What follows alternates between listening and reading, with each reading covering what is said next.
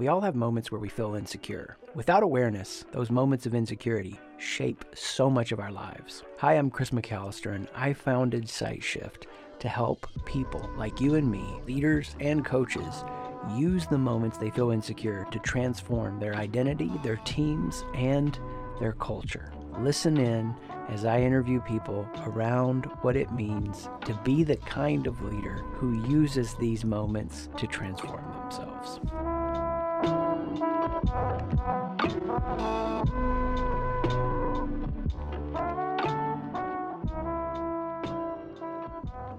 All right, folks, welcome. SightShift Podcast in its new format. I get to introduce you to a friend, a coach. We're going to have so much fun hanging out. Sudie, welcome to the show today. Glad to have you. Thank you. I'm excited to be here. Heck yeah. For me, it's just one of these things where getting to connect this way, share these stories, impact others, it means so much. And I love to start right in the action. Love to hear about right now for you, where you feel like you've got some momentum and life is going well and working, and where you might be challenged. And you can hit either of those, whatever order you want, in any domain. Well, I feel like I'm a mom of four, and I feel like on both of those, points, I feel like daily I'm winning, daily I'm failing or being triggered and utilizing my tools. But I just think that as a parent, as a coach, as an advocate on so many levels, I feel like just on a day-to-day basis, I am constantly there's highs and lows to every part of it. So Yeah, so true. So to give people some context, this is why, for me, part of what I'm loving about this new series I'm doing is there's something here for wherever people find themselves. And I think you represent where so many moms find themselves, because you're running a home business. You're seeking to be there for your family and serve really as this hub in so many ways, and all the things that are going on in that, and also growing your impact of others through coaching. And so people listening right now are like, oh, I bet she does it all perfectly, has it all together, never stresses, has great systems. What do you say to people listening going, okay, how do you juggle it all? well, anytime I'm juggling, I'm dropping something. I will say that. Um, a ranger is one of my top strengths. And I watched a video at one point and they said an arranger is one of those people that can juggle or have so many plates spinning at one time. And for a very, very long time, I just thought I had to have all the plates spinning at the exact same speed, never letting them drop, and making sure that I'm constantly just feeding off of those plates as well. And I think over the past couple of years, I've realized that if a plate falls, that's okay. It's not going to change who I am. Um, People that know me know that I'm really authentic, and I will tell you exactly what's happening in life and the failures that I'm constantly dealing with. But I will say that it is not, I, I, I have always wanted to be perfect. I feel like my biggest fear is poor performance. So to be vulnerable with you today, I'm just going to say, like, there is always something I'm failing at. But I don't let it define me anymore. I just kind of laugh at it and think, tomorrow's going to be better. Tomorrow's a new day, and we're just going to try to get back in the saddle and go with it. So just this morning, I woke up, thought I was in a great mood, and ended up yelling at one of my kids. So, which is never a great thing on a Monday and sending your kid off to school, like, and you might have a test or something. So, as a parent, you're like, you don't want to send them off in a bad mood, but here I just failed them is what I was thinking this morning. And then I'm like, well, I still fed them breakfast and they have clean clothes. Yeah. So Right I on. think, from a business standpoint, there's definitely ebbs and flows with that too, right? Like there's times where I feel like I'm, rocking it. I'm feeling great about it. Then there's other times where I just have to really focus on my family and some things get a little left behind in that standpoint. But I think people that are on my team and work with me closely understand that my family, it comes first. And I think that's partly why they love working with me. Like, I'm not one of those people that is just like forceful, or, I'm a leader that really looks at all the areas of wellness too. So it's fun. It's challenging, but it's fun. Yeah, that's awesome. I mean, I love that because that fits, who I've come to know you to be. Like all of our interactions, you're honest about the challenge, but you're bringing a mindset of growth and how we can learn from it. And yeah, there are things that hit us hard and we got to struggle through but nobody is going to be harder on you than yourself. And for those listening that know, we talk about things in terms of identity fear, and that identity fear that you just shared, performance equals worth. We could start a club for that, right? Because, Right. I this is stupid, but I don't know, probably like 6 or 7 nights ago, we were having dinner at the table, and now with 2 in college, they commute and jobs. I mean, it just doesn't happen as much as it used to. So maybe it was the emotion of that moment. If I could blame it on that, just let me get away with it. And so we're sitting at the table, and I forget what came up, and I was like, yeah, guys, I just want to do the best I can for you and take care of you, and I got like a little teary-eyed over it. And they're like, what are you, like, we're in college, all this stuff that I do make happen in that regards. I don't like the verb make happen because I feel like I'm just cooperating with some of what's unfolding. But the idea here is, as hard as, or as good as it might be, I can still find ways I can get better. And then, yeah, I still mess up, and I can be hard on myself that too. So, you're already taking us there, which I love, the vulnerability.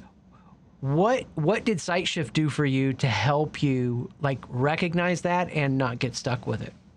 Yeah. So if it's okay, I want to take you back a little bit as to how I even got there. Let's do it. I used to be a teacher, a high school teacher, and I taught family and consumer sciences. So I just taught people life skills. I taught them, simple things like cooking, relationships. I remember I used to have a really awesome poop and pee lecture. And then I loved the relationships part of it, in that, just talking about the different areas of wellness. But when we started having kids, I decided to stay home, just because with 4 kids, it's a lot easier to stay home. Well, I don't know if easier is the right word, but I didn't want to travel. I was, the commute was almost an hour, and we just decided that wasn't going to be worth it. So stayed home. I started teaching in other areas. And one of the areas that I was doing was I was teaching people and educating them on essential oils. And what I found was that a lot of times when people came to me with questions and concerns, I would dig deeper into the situation and scan. I have a scanner that will scan them and tell me what oils that their body needs. And a lot of times those scans would come back that it was an emotional side of these oils that their body was needing. And there were oftentimes people that would unexpectedly open up to me crying hours. They would sit at my table and talk to me. Oftentimes some of them would say, like, these are things I wouldn't even talk to my therapist about. And all the while I'm like, this is not at all what I expected I would be doing. If you would have asked me 10 years ago what I would be doing, this is not at all what I thought I would be doing. Those experiences really led to me working with a mentor and taking me through a lot of the experiences and exercises that are in Figure That Shift Out. And what allowed that to transpire is my church was offering the Figure That Shift Out class. And I ended up signing up for it, not knowing anything about it. My friend just was like, you need to do this. And I said, okay. We get there. And I, like, from the very first class was 100% in. I loved it. This is everything I've been doing for the last 4 years, but it was packaged so nicely in this book. And the leader, the pastor, said, Sudie, you'll be teaching this next time around. And I was like, I don't think so. But a year and a half later, I decided to become a certified coach, and there's no turning back. I have fallen in love with it. My husband, every time that I'm done with a session, I am like on fire, and he can tell. Literally pulls at all the things that are in my body, just like the passion, the education that I've had over the years. Like it is so rewarding in so many ways for me too. Wow. It's so encouraging to hear that. It fires me up for you. And I think what is so great that I want to draw out is like that's how you get on this train of transformation, and you stay on that train because you start teaching what you've experienced. And love to hear you speak to like this emotion I know I feel when you're taking people through it, and yet you're like, oh my gosh, it's hitting me deeper too for myself. Like I'm getting joy in them seeing it, but it's keeping me in a place of awareness. How, yeah, I'm not even asking the question very well, I feel like, because I'm stating this and didn't plan on it. Well, what's that like for you to experience that? I think it's more of, I say like an adrenaline rush, but it's rewarding when taking someone through the journey. Number one, I'm always so humbled when somebody will say, Sudi, I want to do this with you. I want you to take me through this journey, and I want you to be a part of it. And I'm always like, oh, okay. I'm happy to do that. I'm humbled and just so grateful that they feel like that they're comfortable enough to do it with me. And then when the light bulbs, as a teacher, we always say the light bulbs, right? The light bulbs come on. But I think it's more even when when the raw emotion comes out, that we've peeled the layers off of some of these things that they've been dealing with for so long. It is like my heart just bursts because I just feel like, oh, they are getting to to the real them, like to the real you, right? I play a song for them, the real you. I just see like the confidence boost that they get, and then just the raw emotion, the vulnerability that they offer, that they share, and the authenticity that comes out of it all. For me, it's like I'm a proud parent, and I just become such a proud friend. Like I'm their coach, but I'm always so proud of them, and I'm always messaging them like I am so proud of you for pulling back that layer and leaning into it and digging into it more, because that just catapults them even further, right?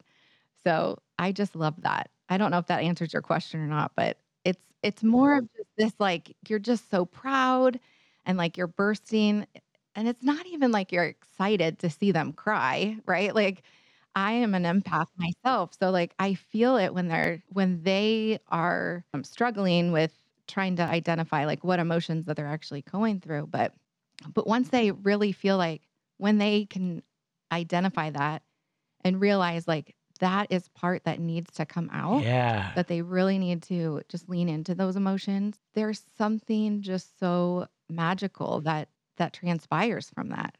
So I love it. And I know I keep saying that, but I feel so proud of them. Yeah. Hearing you describe your relationship like that, they're fortunate to have you as a coach. So that's so cool how you don't let the expression of what you want to help them see, feel, and hear get blocked up in you. That's the beautiful part. I used to approach impacting others from this standpoint of insecurity. Like my life doesn't matter unless I'm impacting others.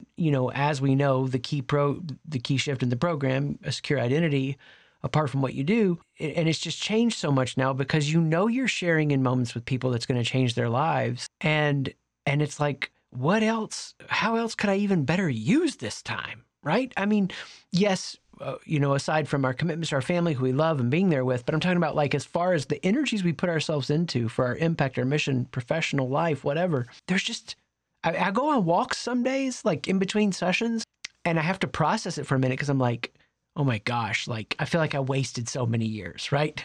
And I know good comes out of everything, and I get to that higher mindset with it all, but feel very much similar with you on that because I know you see this with the people you coach. I'd love to hear it for you. You love seeing their confidence in Sudi's confidence. What do you like about being you? I love my authenticity that I have with people. I used to think being an empath was such a negative thing, but I have really started to enjoy it, being able to empathize with people, and have realized that a lot of people don't understand it or don't get a lot of empathy. from others. And so I feel like that's a rare thing that I can bring to the table. There's a lot of people who are like, how do you do that? How do I learn to do that?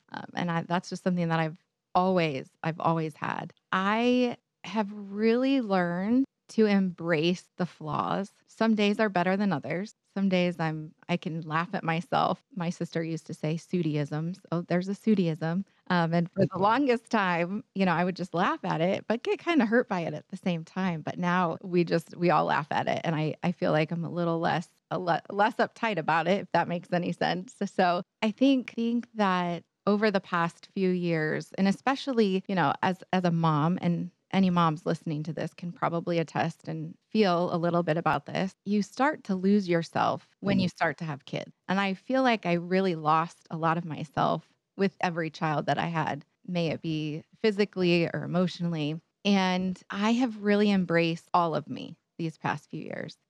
And so I feel like I'm coming into this new age. And I don't know if it's because I hit 40 and I'm like, I'm going to do this thing, or if it just happened to be, the timing, the right timing. I don't know. So, When you speak, it is from a place of transformation and ownership, and it has a lot of authority in it because you're like, it's all of me. I accept all of me. And I hope those words just like reverberate for people, and that they know that what you're describing, they can experience too. And I laughed a little bit at the Sudieisms because I actually see it as a compliment. That means you're like a thought leader in your family and you need to write a book. They're attributing ways that you break in. This is how I take it, because I've had people tell me like, oh, Chrisisms, you're breaking into a reality that they're becoming accustomed to and bringing a fresh perspective. And what a great thing to do. You brought this to mind with talking about how people just don't get a lot of empathy. So many people just don't. And it's so rare, it's so rare to receive it. But a question that I've found really impactful in conversations now, obviously after people have gone through Figure That Shift Out, or we're on a longer journey, but just this: what's the least validated part of, what's the most unseen part of you? What's the sacrifice you're making nobody really knows? It's just something around that tends to open up a really powerful conversation for people, because we are oftentimes, trying to give a lot to make things happen in the world and to see missions become a reality. And so I'm so glad you're able to be there for them like that. Any comments to that? Not that there needs to be. I'm doing a terrible job interviewing, not asking a question. No, that's good. You're pulling me in. So with what you see, right? Got these multiple roles. Your husband's also in the school teaching. Remind me what he teaches again. He teaches high school math. Got it. And he's also a varsity girls basketball coach. Yes, multiple roles. And while we're talking about it, go ahead and drop some joy on what he does that I had no idea about. He told me last time. Oh, yes. So then the other business that we run is he runs, and I just am in the background, right? Ultimate tournaments. I always say ultimate frisbee, but as Mark had pointed out, it's just ultimate. Yeah. Too funny. You guys have so much. So I think this is going to give you so much, credibility with people that are listening. It's like, okay, they've got multiple roles each. They got a lot going on. How would you encourage right now, the families that are out there? What do you think they need to hear in our day and age, what we're facing, what's happening, just to help them? I would just encourage them to think through their priorities. For me, it's my family. That really comes from not having, my parents got divorced when I was really young. And so I just really wanted a family. But, I would definitely say find some time, even if it's just one day a week, and really